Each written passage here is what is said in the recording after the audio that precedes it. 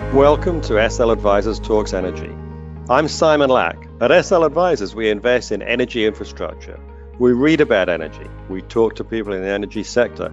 We write about energy. We explore how the shale revolution is leading to American energy independence and how climate change is impacting how energy is produced and used.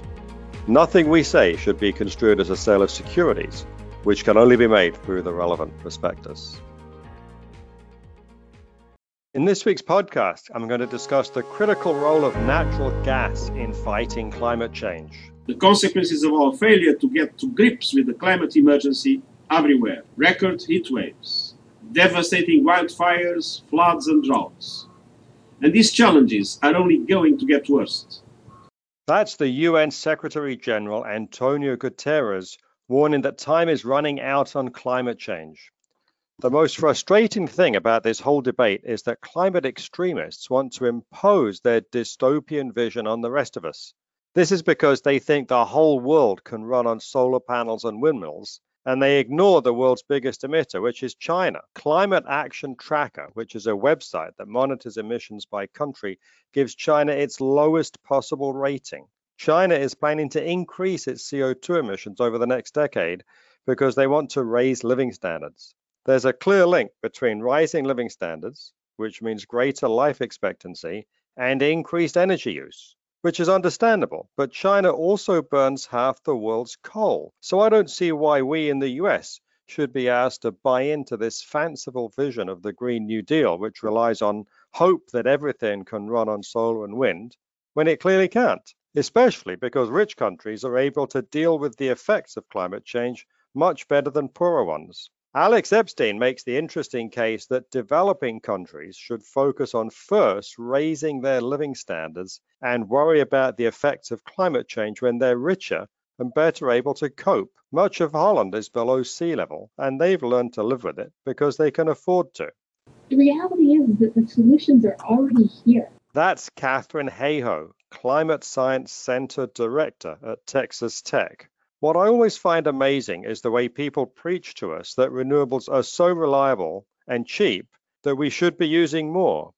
Obviously, if that was true, we'd already be living in a world run on renewables. They don't know that 70% of new electricity being installed around the world now is clean energy. They're unaware that solar energy plus storage is actually cheaper than natural gas in California.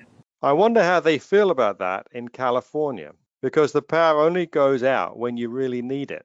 High temperatures in California have shown up the unreliability of their power network.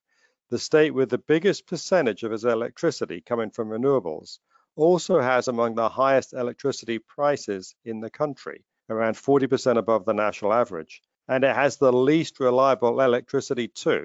The thing is, renewables can work if we can get away from this ideological purity which says that we have to be 100% renewables. It's not always sunny and windy. And in most parts of America, power demand is highest at breakfast and dinner when people are starting and ending their day, while solar output is highest during the middle of the day.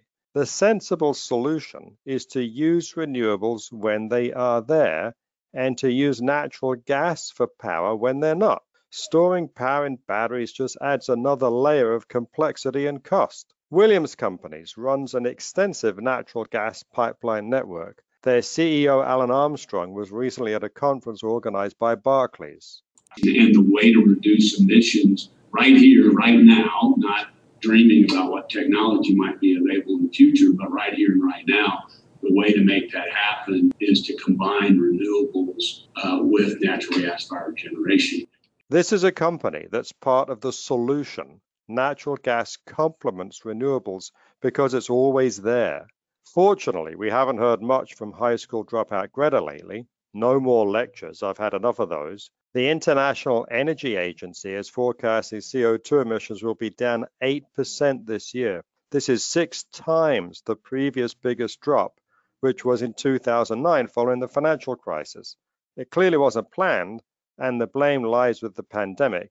But it has brought us some time. Those who are forecasting the end of the world in a decade should acknowledge that forecasting isn't easy. But what would really make sense is a bit more pragmatism around the debate. Power companies are already using natural gas to ensure reliable power so we don't all have to live like California. Thank you for listening to SL Advisors Talks Energy. To find more episodes like this one, go to our website, sl-advisors.com. There you can sign up for our blog, watch videos, and webinars.